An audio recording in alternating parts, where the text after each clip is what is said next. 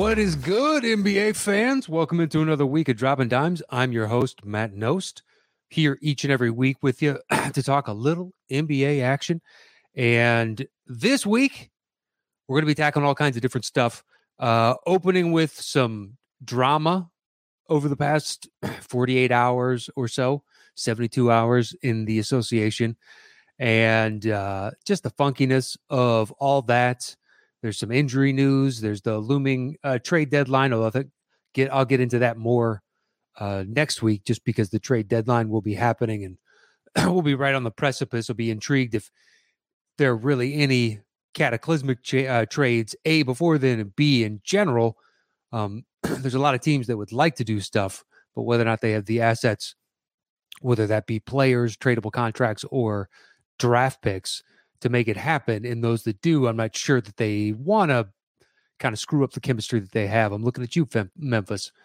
So it'll be intriguing, but we'll open up with the drama in the NBA over the past few days, starting with the Buss family deciding that Jerry West, while you did so much for us, you can go ahead and saunter off into the sunset and die, old man, because we don't give a fuck about you anymore.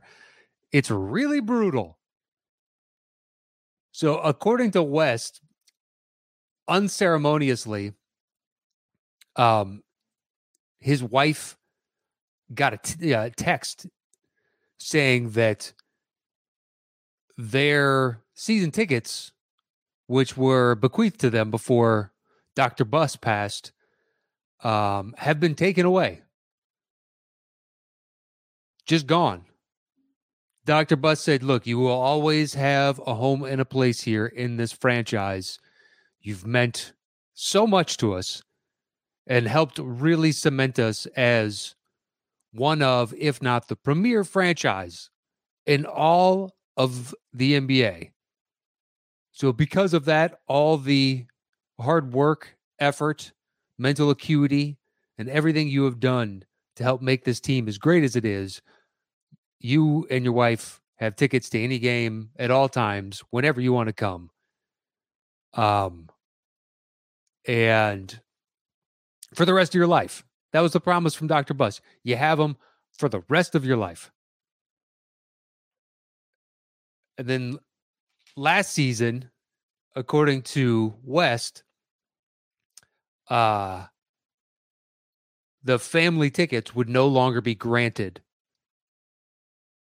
by the Lakers to the West. Just take it away. Gone. After it had been promised by their dying father, saying, you will always have a place here. They just shoot him a text, shoot his wife a text, and be like, you guys are out. No more. Utterly ridiculous. Now, there have been, I guess, slow divisions between West and the Lakers. And I think the last straw for the Lakers was him going to the Clippers and helping the Clippers forge a new path, new identity, and a new destiny. And perhaps that was the straw that broke the camel's back, but it really negates all the stuff that he's done for you in the past. First off, as a player, he got you a championship. And then on top of that, basically, he along with a few other people, kept you relevant for so many years. I mean, in a finals that the Lakers lost to the Celtics, he is the only finals MVP from a losing team. I actually think LeBron should have gotten one of those against the Warriors when Kyrie and Love both got hurt, and it was LeBron against the Warriors, and he played so triumphantly, even though they lost the series. I thought that could have been the next time that someone from a losing team. It's the one that went to Iguodala.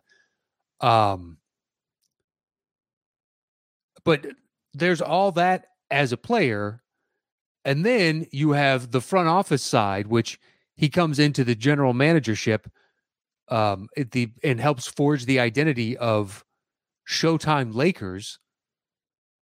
and they get that amazing run in the 80s thanks to him.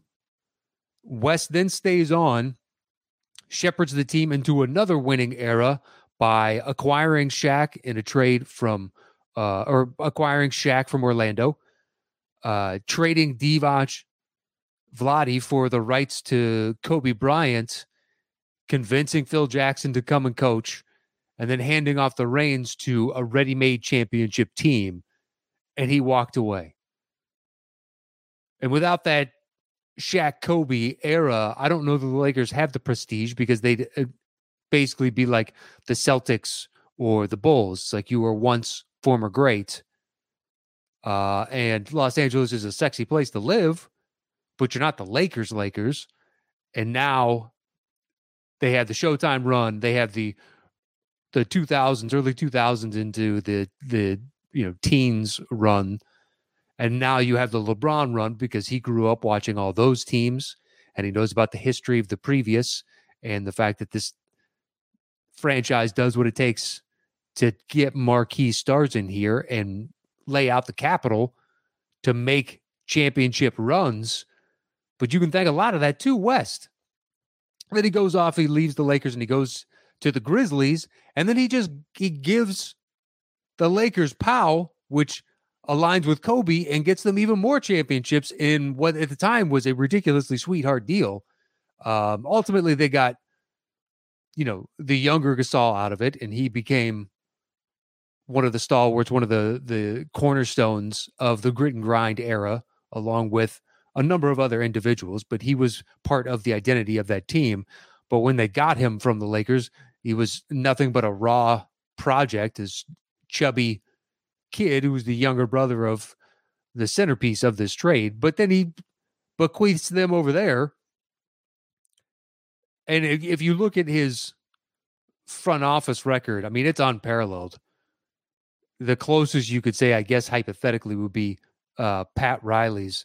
But I think West kind of stands alone on this, because then he goes to the Warriors and he has like a special advisory capacity where he answers to the owners, but he doesn't have like an official GM job. But he is one of the brain trusts that convinced them not to trade Klay Thompson for Kevin Love and helped convince KD to come there. One of those individuals. I'm not saying he's the sole reason that KD went there, but he's one of the people that helped convince him. At least that's my guess. But when you have the track record that he has and he starts to speak, you listen.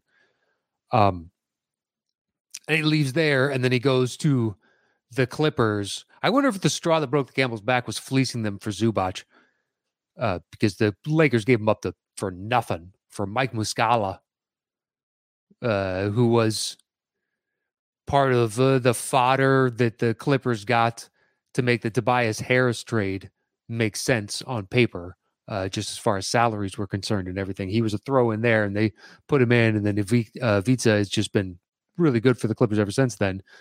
But it could be he helped convince Kawhi to make the leap to the Clippers. I mean, there were also a number of other factors in that. Kawhi turning to the Clippers and be like, if you want me to come here, you need to go out and get one of these list of individuals that I want to play with, PG being one of them. And then they go out and trade all their trade assets for the foreseeable future to get PG. And in essence, they're doing all those trade assets to get Kawhi and PG. But, I mean, there have been divisions, as pointed out in that article, the fact that Jeannie Buss, when asked, can't remember what the show was, I've got it in my notes, I'm not going to look it up, who the 5 best Lakers of all time, and Jerry West wasn't on that list, when by rights, Jerry West should be on that list. I think she put LeBron on. Just like, well, they're not even. This isn't an A and B. This is a Jerry West has been the face of your franchise in some capacity for three decades. It's just ridiculous. So that to get a text saying, in essence, you're no longer welcome here, we don't want you, is ridiculous. And West is quoted as saying, like, he thought he had a good relationship with Jeannie, but apparently that isn't the case. I can understand if it was from the Bus Boys, just because they seem so rash in their thought process quite a bit. But Genie seemed to have more of a steady and level head. I don't know what the case is there, but it's completely weird. Just to blow up Jerry West spot. For what reason? I have no idea. And I don't even know how often they were using those tickets. I mean, it could just be a case of maybe they saw a game or two a season, but since he's now been with the Clippers, he doesn't go because he doesn't feel it's right or something. I could see that being the case. Just ridiculous. And then on top of that, you're like, all right, that's a decent amount of drama. Then there was the Ben Simmons, shit keeps creeping back up. And then especially it's going to keep percolating over and over and over again until we get past the trade deadline, which is next week. And next week, we're going to do a trade deadline show, which actually I would like all of you to be a part of. I'm going to go through, I'll have a breakdown of if whatever teams haven't made moves at that point, who is left, who is available type of thing. But I'll have a link. And if you want to talk about your team and who they should go after, I can send you the link, email it over to you. You can join. And then if there's enough people, then we'll just have kind of keep rotating in and out and get a perspective on what different fan bases want from their teams at the looming trade deadline, which is next Thursday, I believe. But the Ben Simmons stuff is just going to keep happening. And I'm assuming unless they can really get, something like James Harden, which is apparently their primary goal, that they're going to stand pat on Simmons. But the reason that it's part of the drama is he comes out and it's weird. There's a story that comes out that I'm assuming his side put out. So his people were floating this out there. And the gist of the story is Simmons feels like Embiid was critical of him and his play in last year's playoffs, but Simmons was not critical of Embiid after the Toronto series with the Kawhi miracle shot that bounced 27 times on the rim and eventually went in, which personally, I think if that goes to overtime, Philly wins that series. They win that game, they take the series, they move on to the finals, and there's a good shot that they win that finals, especially if the Warriors have the same injury woes that befall them. I very much think the Sixers could have had a championship at this point. Because if you remember that game, all the Raptors not named Kawhi just did not want to shoot the ball. That's my lasting mental image of that. They just kept deferring to Kawhi. Nobody, Lowry and Siakam were the other two main shot creators, and they were just passing the ball to Kawhi. Please, Kawhi, bail us out in this moment. And I think Philly just had more guns if it went to overtime. But Simmons is saying, look, I wasn't critical of Embiid after that series. Why is he being critical of me after this one? And I think Embiid last week had a great quote saying, I've received a tremendous amount of criticism over the years. And instead of wilting from that, I try to take it constructively and build up those aspects of my game that were deficits to withstand those criticisms in the future, to increase my game and become a better player. And I actually agree with them. I mean, if you remember the TNT guys gave him a bunch of crap over the past few seasons saying, you have all the talent to be better than this. And instead of shying away from it, publicly said, they're right. I need to get better. I need to fix these flaws in my game, and I'm going to try and do that. And now he is once again in the MVP discussion. Right now, I believe he's still Vegas's. He might have. See, Vegas goes with the betting public. He might be number one in Vegas. If not, he's number two. A ton of other sites that I've seen that do it based upon statistical measurements say that Jokic is far and away the MVP. I'll be curious as to whether or not, although the Nuggets are now well above 500 and they don't have their second and third best players, which Embiid can't really say right now. He doesn't have technically his second best player, but the rest of the team is there. And Jokic doesn't have Murray, doesn't have Porter Jr., and has this team. Like the on-off numbers are staggering. When he's out there, they're fantastic. When he's off, they're abysmal. Although I haven't looked at the on-off on Joel. But to get back to the point, so Simmons was, or someone from Simmons' camp floats out this story, that's my assumption at least, saying Ben doesn't think that the criticism is a two-way street on this. And also that if the Clippers were serious about getting him back, they could have come out here and gone up into the valley in Los Angeles, because that's where Simmons was working out at a well-known gym in North Hollywood, or in San Fernando Valley, rather. And they could have come there. And there was those stories that the Clippers did fly out here in the offseason, and they had a dinner where, shouting commenced when Simmons said, I'm not going to play. And Doc was like, look at your fucking contract. You're going to play, or you're going to sacrifice a ton of money. And at this point, Simmons is like, it's not about the money. I just want out. I want a new, fresh change of scenery. But I don't understand they knew where I was working out, when also part of that article is the fact that Simmons acknowledges that Doc called and texted, and Simmons was ghosting him, just wasn't responding. It's like, okay, so you expect them to fly across the country, drive to the gym, hope that you're there, and then come in and talk to you as if you're going to be receptive to this discussion, even though you've given zero indication that you're willing to have this discussion. None. You haven't sent back a text and be like, you got to talk to me in person.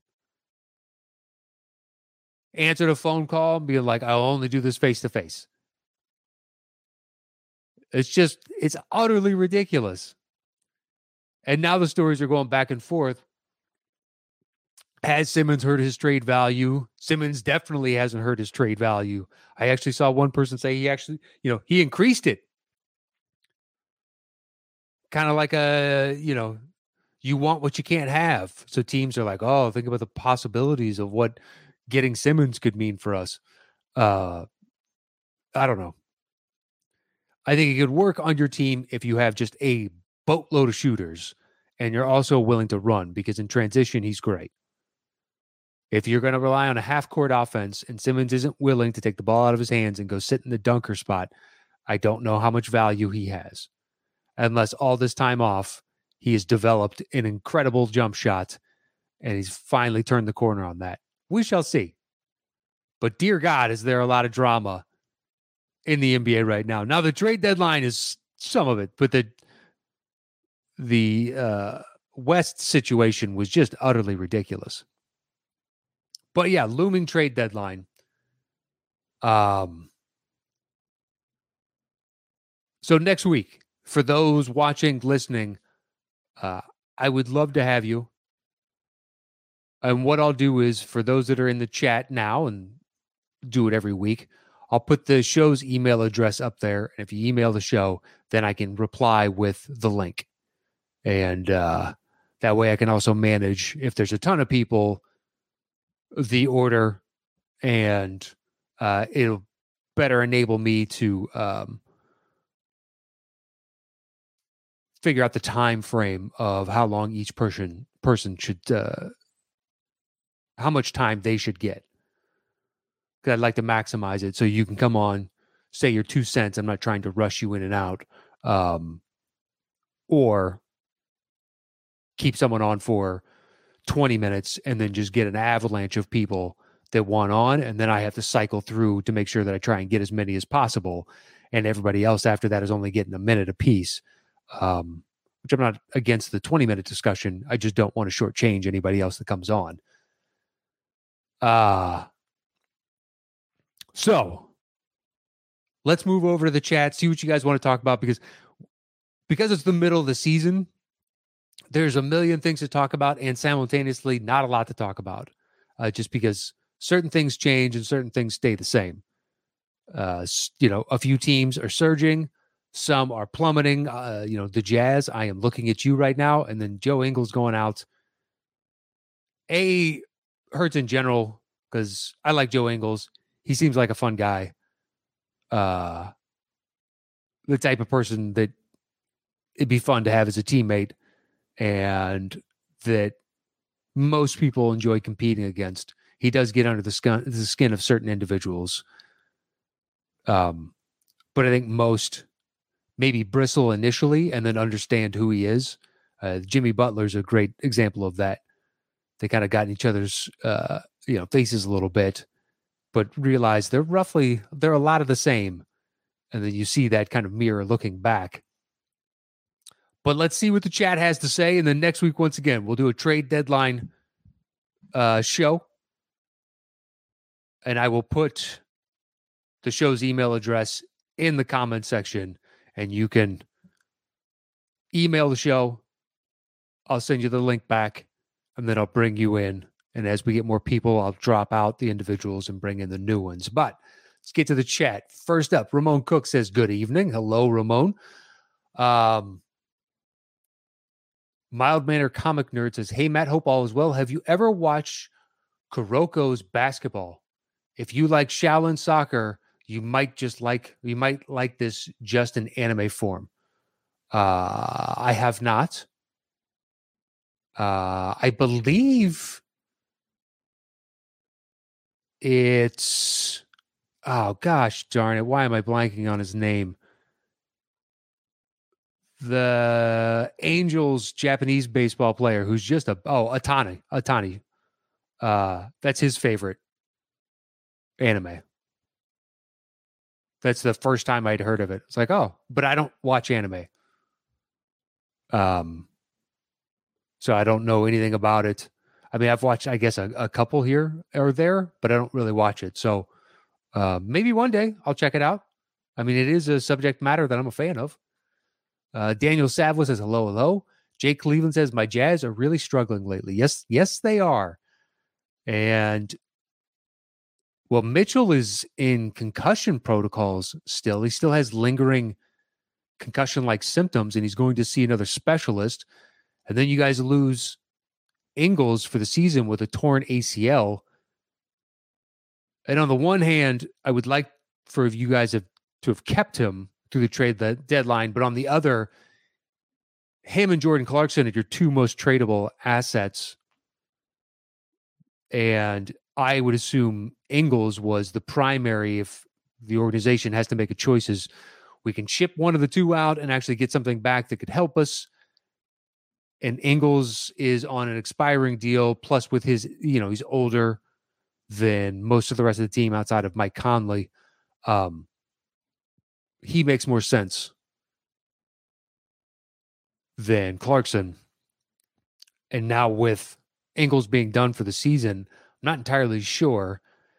You guys could definitely use some more defensive help on the wing, because while Gobert is an incredible backline defender, like, he can't do it all.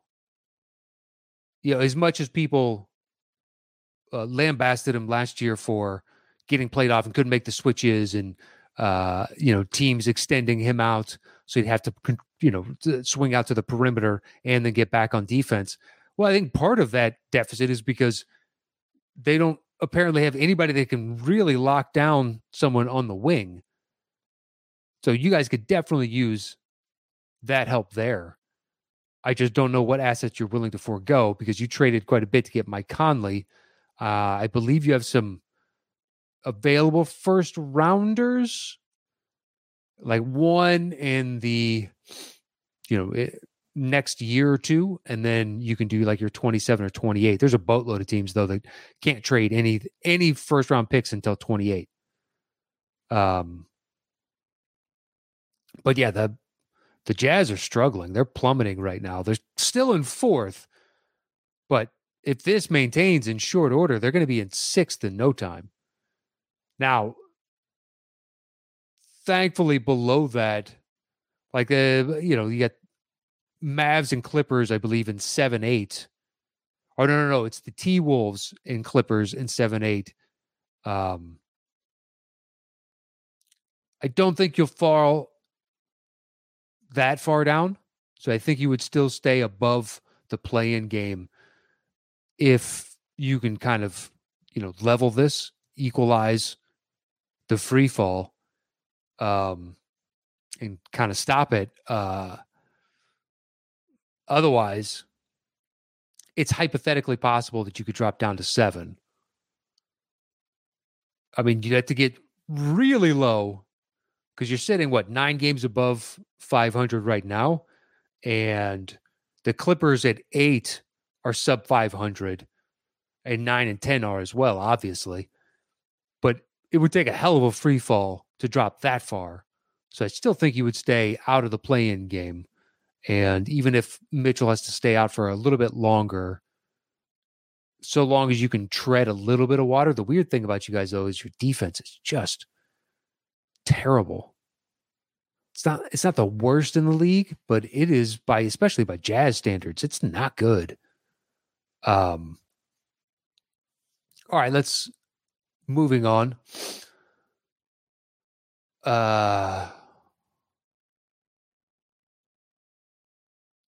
Mild Manic Comic Nerd. Oh, okay. He's talking about the anime. I read the comment and I'm like, I don't understand what that's in reference to. Jake Cleveland says, who would you take in their prime, Stockton or Paul? I think it really comes down to what other personnel you have. But I think Paul is more malleable, as we've seen evidenced. And unfortunately, you can only go by what we've seen. And Stockton was in a very specific situation for his career, but he also had a primary scorer next to him and one of the league's best in Karl Malone, whereas Paul is very much plug and play. He was good on New Orleans and then shifted over to the Clippers, and he was great on the Clippers. And then the Rockets were on the precipice of winning a championship. And then he goes over to OKC and takes what is, by rights, a fully tanking team and gets them into the playoffs. And then now goes over to Phoenix and takes a team that didn't make the playoffs, had a nice surge in the bubble, but didn't make the playoffs, and is one of the reasons they propelled themselves into the finals and are the best team in basketball. Now, I know Stockton has the counting numbers. Assists and steals, no one's ever going to touch Stockton in those statistical categories. I don't really foresee it happening. I mean, especially those two. When you look at the gap of him in second place, even him and Chris Paul, it's like the chasm is so massive that no one that I can see right now playing is going to come remotely close to touching those records. But if you took Stockton out and put him into another situation, would he be as effective? He'd still be really good, still be great, but would be, I don't know. We've just seen Chris Paul be able to plug and play and make so many different collection of individuals perform above the expectation level that they had set, or that league had set for them. And then you just put him with Chris Paul, and then suddenly, you know what? Biyombo is a great player. It's like, okay. So in their prime, I think I take Paul just because then my roster construction around that is more flexible. So Sebastian Velastegui. Let me know, Sebastian, if I pronounce that even remotely close. So thoughts on what Lakers should do with AD moving forward? Dude is like Mr. Glass with his fragility and constant injuries. Wouldn't be surprised if Lakers do a total rebuild in the next season or two. Well, LeBron is under contract for one more year. That's why the speculation of the Cavs holding on to cap space in 23 to potentially get LeBron to come back for one final swan song, and they'd have this young core making a championship run, and they'd have the money and flexibility to go out there and get them. Yeah, the Cavs are one of the more interesting teams to me in the trade deadline this year, just because Garland is playing so good. It looks like Sexton is expendable, and somebody is willing to take, a chance on Sexton so you can get something for him. You also have Ricky Rubio's expiring contract. You may not have to put much of any assets in and get something in return for them. I've seen the name Eric Gordon floated. It just depends on what they'd have to give up in addition to match those salaries. But if you would take the expiring of Rubio and some nominal asset on top of that and get out of the 2 years left for Gordon, I believe it is. Maybe it's 2 years and the third is partially guaranteed, but I believe it's only 2 years. But what do they do with AD? I mean, AD has all the talent in the world, but Charles calls him street clothes. He's gonna miss 25% of his games every year, guaranteed. Just guaranteed. And then he put on a little bit of weight this year. Was that a good thing, or should he slim down? I don't know. If he wants to play the 5, he doesn't need to be big and bulky in today's modern NBA. I know he doesn't want to play the 5, but it makes the most sense, especially for a team like the Lakers. But it would enable him to take a little bit more of the abuse that comes with that position. But right now, it's tough for me to see a world in which the Lakers rebuild, especially in the next couple of years, because they don't have any draft picks. Like the first available one that they can trade is 27. So unless you could trade out AD, and if you knew LeBron was leaving, and you were going to just go ahead and blow it up and do a full rebuild, you trade LeBron, and you just get so many draft picks back that you could do a full rebuild. I don't see the point if I'm the Lakers for the next 4 years. So you're kind of saddled to this situation unless you're really willing to fly in the face of the expectations of your fan base, because they want to contend for a championship every year.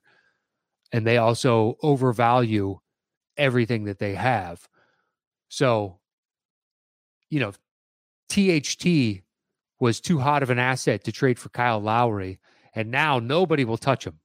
He has been floated with every available piece. Jeremy Grant, hey, what about THT? None. And our 27 first-round draft pick and whatever salaries we need to match this. No. Okay. What about THT? And basically the same package for Buddy Hield. And Sacramento said no. Okay, what about THT? But the overvaluation of what they have, so it's going to make it difficult to trade for someone like an AD. Because I can't even fathom what the Lakers would want in return unless he's just shown consistently that he's good for even fewer games than he was previously, and they're willing to take 50 cents on the dollar, 60 cents on the dollar. I don't know that they are. And I definitely know this fan base isn't. I mean, living here, if you listen to talk radio and stuff, delusional doesn't even begin to describe the fan base. And on some level, you can't fault them. They've been consistently good for decades on end. So to have the expectation level that we should maintain that excellence is kind of well-founded, but it also breeds for just some of the most idiotic conversations you're ever going to hear.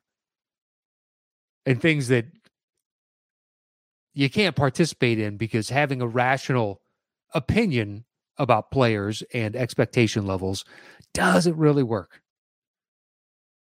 So I don't know. I think they're on some level kind of stuck with AD for the time being. Jay Cleveland said the Jazz should trade Ingles for Giannis. It could happen. Oh, yeah, it definitely could happen. You know what? I mean, that's a strong trade. I think the Jazz may say no first. They want to hold on to Ingles.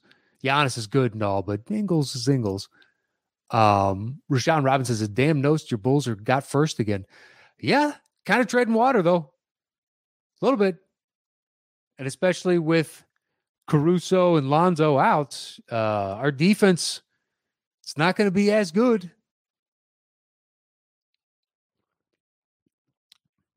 We'll see after this, at this point, 5 to 7 week still extension of Caruso and Lonzo being out. Let's see how we do at the end of this. Once it comes, mid to late March, if we're still remotely in this position. I don't want us to be players in the trade market, though. Not for any of our major assets. I don't want to trade Pat Williams for Jeremy Grant because Jeremy Grant wants 4 years and $100 and some odd million over that 4 years, plus a primary role in the offense. And I just don't think that fits with who we are and the personnel that we have. We got a good vibe going, and I am content with wherever we land in the playoffs and whatever we do in the playoffs. I don't have a championship expectation level because I think the window on this team is another 2 years. And that if we do well next year and Pat Williams comes back healthy and whatnot, that 2-year window could extend it to maybe 3 or 4. We'll give Zach LaVine his max extension this year. Not a problem. We still have DeMar for what is now an undervalued market contract. We got Caruso. We've got Lonzo, Vooch. We have the core of this locked up. Dosunmu is on a rookie deal. So we won't have to make any huge decisions this season. So might as well run it, finish, stay the course and see what we genuinely have and what things we could do on the periphery. But I don't want to sacrifice a bunch of our assets to just go out and get one guy. Like, I don't think Jeremy Grant makes sense. I don't think any of the 3 primaries from Indiana make sense. I don't think the vast majority of who's out there and going to be out there is really going to move us into championship contention. So why reduce or severely limit our flexibility over the next couple seasons, especially when we swung for the fences over this off season and a half. If you go back to last year's trade deadline, we sacrificed quite a bit. We've made huge strides, and let's just ride this out for the time being. Rashawn comes back and says, no, so I'm not going to lie. Cleveland scare me at the trade deadline. I agree. Well, I don't know about scare. I think Cleveland could do nothing and could do quite a bit. I think them and Memphis have some of the most flexible options as to what moves they can make. I don't think Memphis does a damn thing. And I think Cleveland should, because you're not going to get Rubio back, and that's expiring, and somebody could use the cap relief. There's certain teams like Serge Ibaka will not be on the Clippers more than likely by the end of the season, just because if the Clippers can get off of him because his salary is what it is, and they're over the tax and they're in the repeater tax. If they can wipe his contract off the books, it saves him something like $40 million. And much as I'm sure Ballmer doesn't care about that money at the end of the day type of thing, it's not really going to make a dent in his overall, war chest. It doesn't make sense to pay that money if you're not going to compete for a championship. So why not free up what little cap space that would create and really make a push for next season as opposed to this year? But Cleveland, you could re-sign Sexton, but I think a team might be willing to pay a little bit over what you hypothetically could get for him, just because you would have his bird rights, and he's a young guy, and he's shown that he's a pretty good player. Now with Garland playing so well, you might be able to talk yourselves into, well, if Cleveland liked both these guys so much and Garland has turned into a potential all-star, we'll know tomorrow whether or not he makes the team. You might be able to sell yourself on the reality that Sexton is worth going out and getting, and having his bird rights would be advantageous. But him and Rubio, I would really like to have seen Rubio on this team in the playoffs, and it sucks that he's out for the season. But, if they got rid of him, then they'd free up that cash to be able to pull in somebody that potentially could help them because they're frisky as shit. I really enjoy Cleveland. Jake Cleveland says Cleveland rocks. You're damn straight. Rashawn peppering in with 4 straight says, so much for all that Nets hype. The East is wide open. The East is within a couple games. All the major contenders. Well, I think it's wide open because, who's the number 1 team in the East? Like, who is the true juggernaut? I don't know. I can still sell myself on the reality that it's the Bucks because come playoff time, they know who they are. But with no Lopez and, losing Tucker, not that he was a huge offensive load, but he gave him defensive flexibility.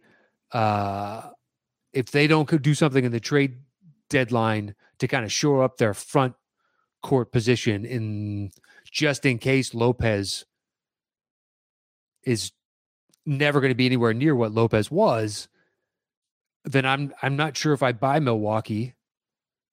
I like anybody more than likely thinks whoever wins the West, as it stands right now, wins the whole thing.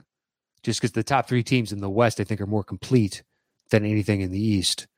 Although the East has a bunch of really frisky, interesting teams, and it's not like it's going to be a bloodbath as it stands right now. The East is wide open because I don't even know who the best team in the East is. You could sell me on any given night that, Rashawn, I know you're a Heat fan, could be the Heat, especially once they get Oladipo back. But they haven't been at full health, and they've been this competitive. That's really interesting. The Bulls are interesting. The Cavs are interesting. Philly is playing really strong right now, but I don't really believe in Philly, to be perfectly honest, just because once it comes to playoffs, you're really asking Tobias to do quite a bit, and especially when the defense is going to be primarily focusing on doing everything they can to stop Embiid. Tobias, you need to make them pay for that, and I'd like to see him do it, to be perfectly honest, before I assume he can. And I like Tobias a lot. Seems like a really good dude. He's got a strong skill set. I just don't know if he's a solid number 2. But at the same time, same could be said for Middleton until the Bucks won it. So there you go. Rashawn said Cleveland getting Goran Dragic could match that salary, but I think Toronto wants some sort of draft capital back in a Dragic trade. So who knows? But Cleveland would be a good spot for him. He'd be kind of perfect. You almost forget that he's out there. He's in Miami training at the Heat facility, even though he's a Raptor. Can't believe that's legal. But he's in Miami right now. That's where his family is, so that's where he is. Because they told the Raptors that he wants out, and they're like, that's fine. Go ahead and go do whatever the hell you're going to do. Even though he'd be really fun on this team. And they're above Nick Nurse and that squad, Fred VanVleet, Scotty Barnes, OG Anunoby. I'm still not a Siakam fan. Personally, if I was them, if I could find somebody who's willing to bite on taking Siakam off my hands, I'd happily do it. But that's just me. I've never really, I don't know. It's seems like a one-trick pony. He's got a couple moves in his bag, but it's really only those couple moves. And they rightly had to pay him, a boatload of money because they don't get many free agents coming their way, and they also developed them. So it made sense in that regard, but I've never been a Siakam fan. I think he's great if he was your third option. But technically coming into this season, he was their number 1 option. That's why I valued them so low. It's like, I don't believe in that in the slightest. And now that it's Van Vliet and other people before we get to Siakam, it's a better team. So Chris Miner says, there are heavy rumors of my Spurs trading Dejounte Murray, but it's Dejounte, I believe. And I really hope they aren't true. He is the heart of our team and the closest superstar we can get for now. I agree. I haven't heard anything right now that the Spurs, I mean, there's always I don't think anybody is utterly untouchable on that Spurs squad. I would assume Thad Young is the first guy out the door. But if somebody, parachuted in with an incredible offer, it's not like the Spurs are lighting the world on fire with this current roster.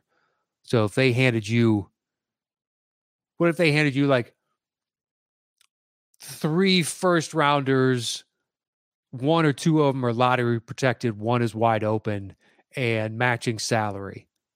You wouldn't take that? You guys are out of the play-in game as of right now. It's not inconceivable that you couldn't leapfrog over the Blazers into that 10th position, but you're not in right now. And Pop is,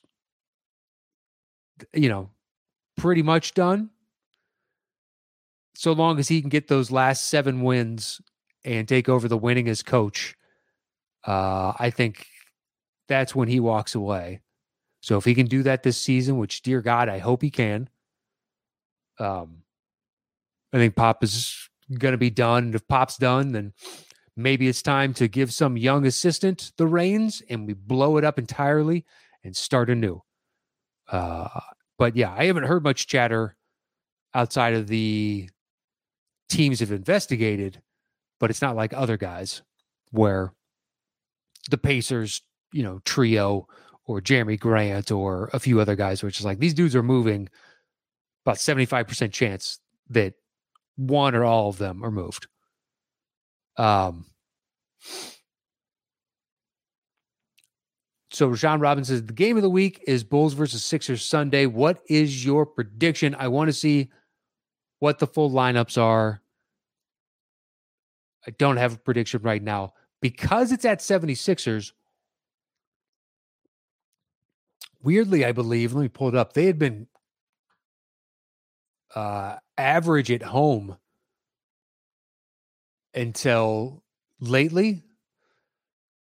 Yeah, they're 14-10 at home. I believe they were 10-10 before this current run, where they're 8-2 in their last 10 games. I want to say that they were 500. So it kind of favor the Bulls, although the Bulls are, like most teams, better at home than on the road. We're slightly above 500 on the road, and we don't have any kind of answer for Embiid, as most teams don't. Like, he's tough to match up against. So I guess I would slightly favor the Sixers. Ure Mugerli jumps in here very late and says, everybody a little bit late to the party. Yes. And Yuri, just so you know, since you just got here, and Sean Gardner is the last comment, next week on the trade deadline show, I intend on bringing all you guys who join me every week in the chat. There's a ton of you. And hopefully those that couldn't make it today can next week. Because usually, of the usual suspects, we're missing like 4, 5, 6 of you that are pretty much here consistently. What I intend on doing is posting the show's email address in the chat over there on the side. And then if you want to join me and give me your 2 cents on what your team should do, I'd love to have you. So that is what I plan on doing on next week's show. And then finally, we'll do one more, and then we'll get out of here. Sean Gardner says, interested to see if the Pacers will make a move at the deadline or if they'll wait for the offseason. I mean, considering the entire roster outside of Brogdon can be had, somebody's going to be on the move. Now there are conflicting reports of they don't want to tank. So what does that mean? You want to ship out these assets, but you still want to be decent. That doesn't make a lot of sense. If that's the case, then you want to keep these assets and maybe ship out one of them to bring back pieces that could augment. But you guys are so far out of any realm of contention that why does treading water make any sense? I realize the ownership of the Pacers is pretty cheap and they don't want to lose money in the slightest. But having lived in Indiana for a time, they love basketball and they're willing to sit through a few years of mediocrity if they know there's a game plan involved to get this team back to some sort of relevance, like a Reggie, the Reggie years of we're in conference final and the overall NBA final contention. This is a roster built to potentially win it all. And as you're currently constructed, you're not. So I don't understand that. But the ownership said those guys can be had for the right price. And then yesterday reports were, but we don't want to be terrible. It's like, well, if you're shipping out those 3 guys, you're probably going to be terrible for a while. So why not go out and get as many draft picks as you possibly can, take the OKC route and build through the draft. You might be able to get a couple different, transformational players, and then suddenly you have the building blocks for a little, potential championship dynasty. Build through the draft. That's what a small market team has to do. Unless somehow you can convince free agents to sign there. But I doubt that there are many free agents clamoring to live in Indianapolis. It's a lovely city, but compared to LA, Miami, New York, Chicago, several others, Boston, Philly, Brooklyn, I just don't think it compares. Even Atlanta's got more sex appeal. If the Pelicans were any good, New Orleans, a more fun town. So I don't know.